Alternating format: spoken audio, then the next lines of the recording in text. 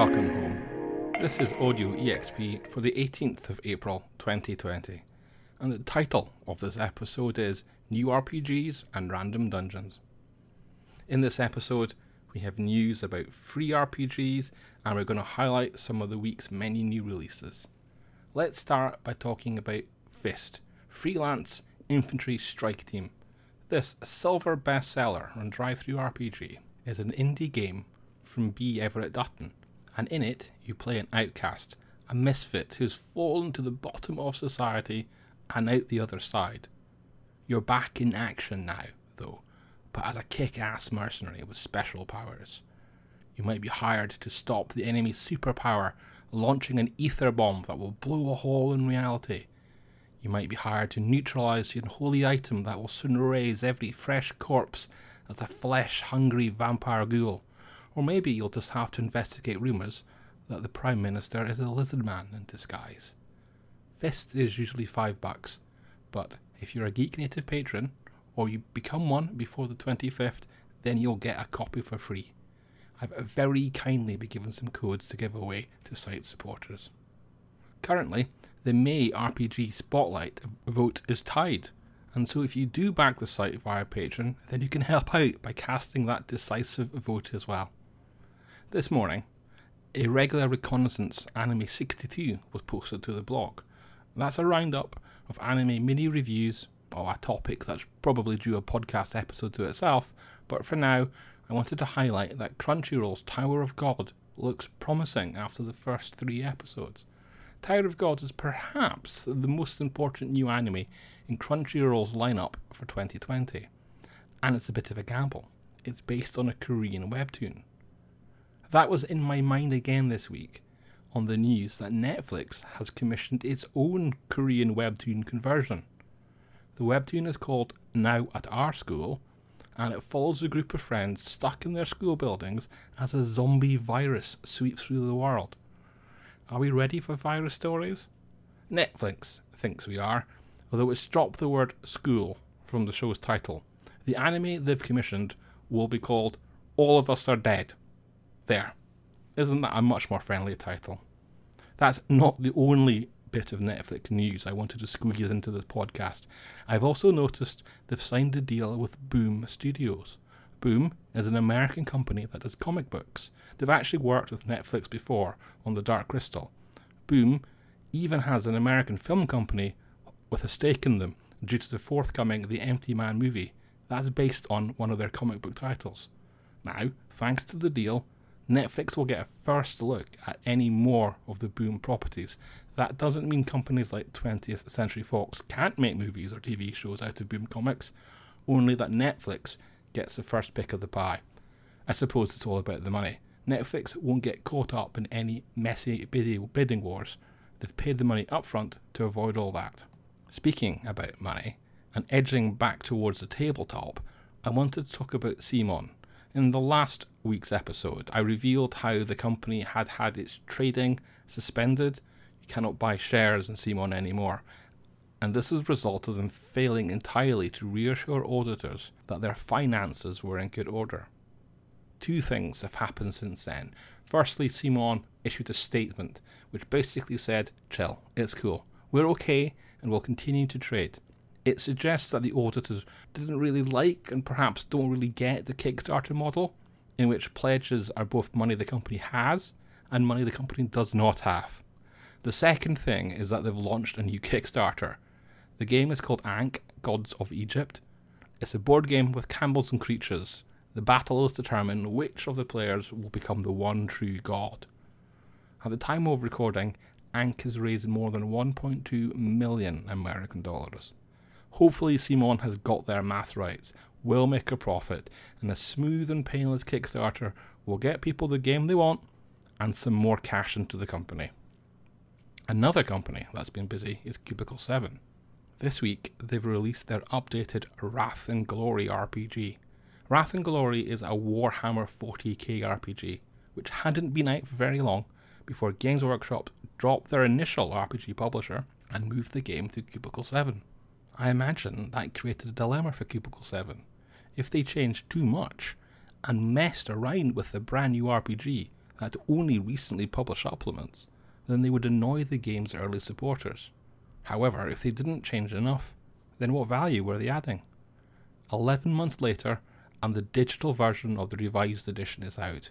If you previously bought a PDF copy on DriveThruRPG, then check your library. You will automatically have been given the new version. If, like me, you have a hardback of the original, then we'll have to wait a bit longer. Most likely, for us, is a free PDF that points out the changes between the books. Early reviews seem reasonably positive. It looks like typos might be a bit too prominent for Cubicle 7's Q&A team to be entirely happy, and I think we've cut down on vehicles, but the mood seems pretty positive. I suggest one of the reasons Cubicle 7 was given Wrath and Glory to manage was that they are doing all the other Warhammer RPGs, one of which is the still-to-be-released Age of Sigmar RPG called Soulbound. Well, we must be getting much closer to a release now, as Cubicle 7 has released a look at the layout, and which appears to be a nearly finished book, and it looks really good. They might be aiming for a UK Gaming Expo announcement. That's now in August, providing the convention isn't cancelled again. Despite really getting into the old Warhammer world as a kid, I've not really kept up, and I barely know Age of Sigmar at all. In fact, I think I know the Forgotten Realms better, and that's a statement that I think teenage me would be surprised I would be making. The Forgotten Realms got a new book this week too. It's called The Border Kingdoms. It's not published by Wizards of the Coast, and yet it's an official book, and the new rules in it are Adventure League legal. How come? Well, it's written by Ed Greenwood, and he created the Forgotten Realms. You can buy The Border Kingdoms from the DM's Guild today. Also from D&D this week is a rethink on psionics. Wizards of the Coast point out that psionics using creatures have been part of D&D 5e since publication, and perhaps one of the reasons they've said that is in response to people who say D&D doesn't need psionics. After all, what's the difference between psionics and magic? You're using supernatural powers in both.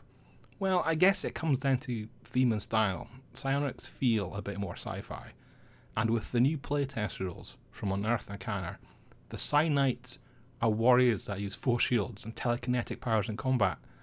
Want to play a Jedi in D&D? I imagine you'll be looking at this fighter subclass. The speculation that D&D's next big book will be something like Spelljammer, a mixture of magic and sci-fi, is getting louder. In the meantime, there's plenty of new RPGs to look at that came out this week. First up on my list is Pelgrane Press's The Yellow King. This is a troubled Kickstarter project that's about 2 years late. I wasn't a backer, but just by keeping my eye on Pelgrane Press's website for news reasons, I can see that they were pretty good at keeping people in the loop, providing freebies, and they struggled through to push the project out. It's actually 4 books, and is a game inspired by Robert W. Chambers' short stories. Book 1 is set in Paris during the Belle Epoch, Book 2 is the European Wars, and Book 3 the Aftermath. That leaves Book 4 set in the modern era. It's like us, except the unnatural is natural, so there might be a ghoul living next door. The Yellow King uses Robin DeLo's Gumshoe system. It's a game about mystery and investigation. Strangewood Studios, a small studio in Sweden, published Agents of Concordia this week too. It's a multiverse game that mixes technology and mysticism in ways unusual to RPG settings. Characters are agents of a special task force assigned to protecting all the different dimensions in the Concordia. You can play as, for example, a 9-foot ogre investigator, or maybe a 3-foot rodent locksmith with a rocket car. Strangewood used Modiphius to bring the game to market, but it's not a 2D20 RPG. Another interesting collaboration was between Onyx Path and Ishaton Media, I think that's how you pronounce it. The game is Dystopia Rising Evolution. Ishaton Media has a live action series in which characters are strains of humanity that evolved to survive through the zombie apocalypse. The baddies are raiders and of course legions of zombies. Dystopia Rising Evolution uses the story path system, and Onyx Path are including it in their story path nexus. This means that if you follow the rules, you can publish and sell your own Dystopia Rising content. Look, I've got lots of Chrome tabs open with other new games still to write up, but for this week's highlight show, I want to squeeze just one more mention in, and that's for Time Traveler's Codex for Mutants and Masterminds. Green Ronin's superhero game is really good, but time travelling is one of those things that can easily go wrong and mess up an otherwise solid campaign. There's new splat in the Time Traveler's Codex, but I'm sure Green Ronin's advice on how to handle time travelling in the supplement will be equally as interesting to GMs. Okay, since we're still in lockdown, there's some freebies to highlight too. The first might not be lockdown related, but I only noticed it because I was looking, and that's for Ars Magica. If you're willing to sign up to Atlas's Games mailing list, then there's a free copy of Ars Magica 4th edition for you.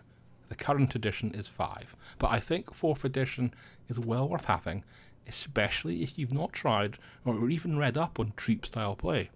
In Ars Magica, you have more than one character, and they're used at different times. Your mage will often be busy locked away in their tower researching some great magic, so you might play your companion more often, or perhaps even the Grog Servant. The Sunless Citadel is free via Fantasy Grounds, Roll20 and D&D Beyond.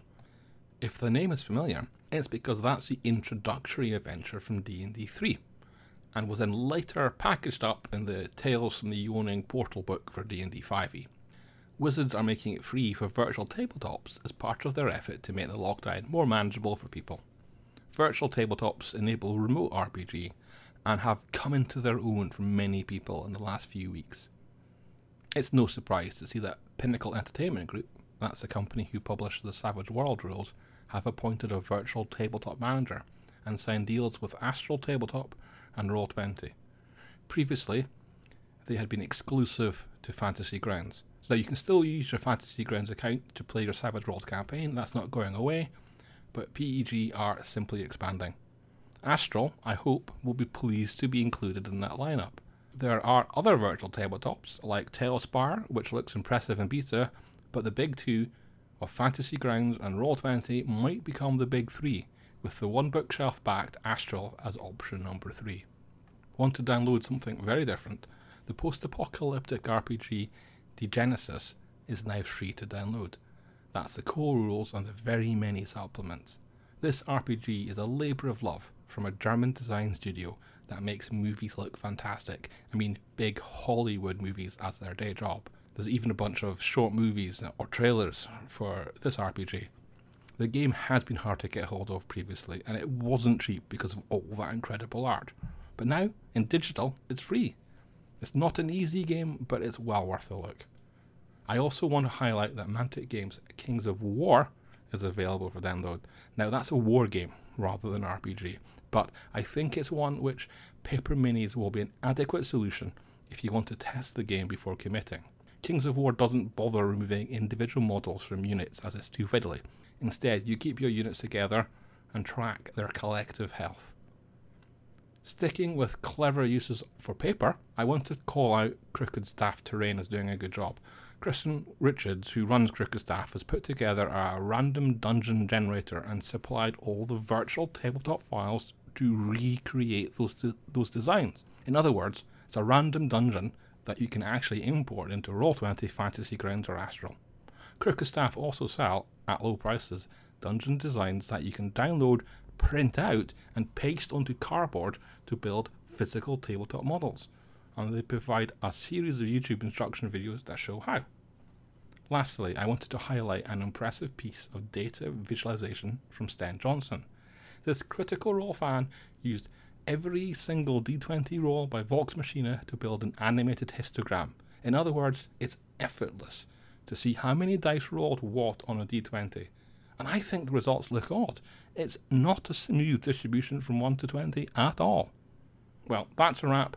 Please keep well and tune in next week.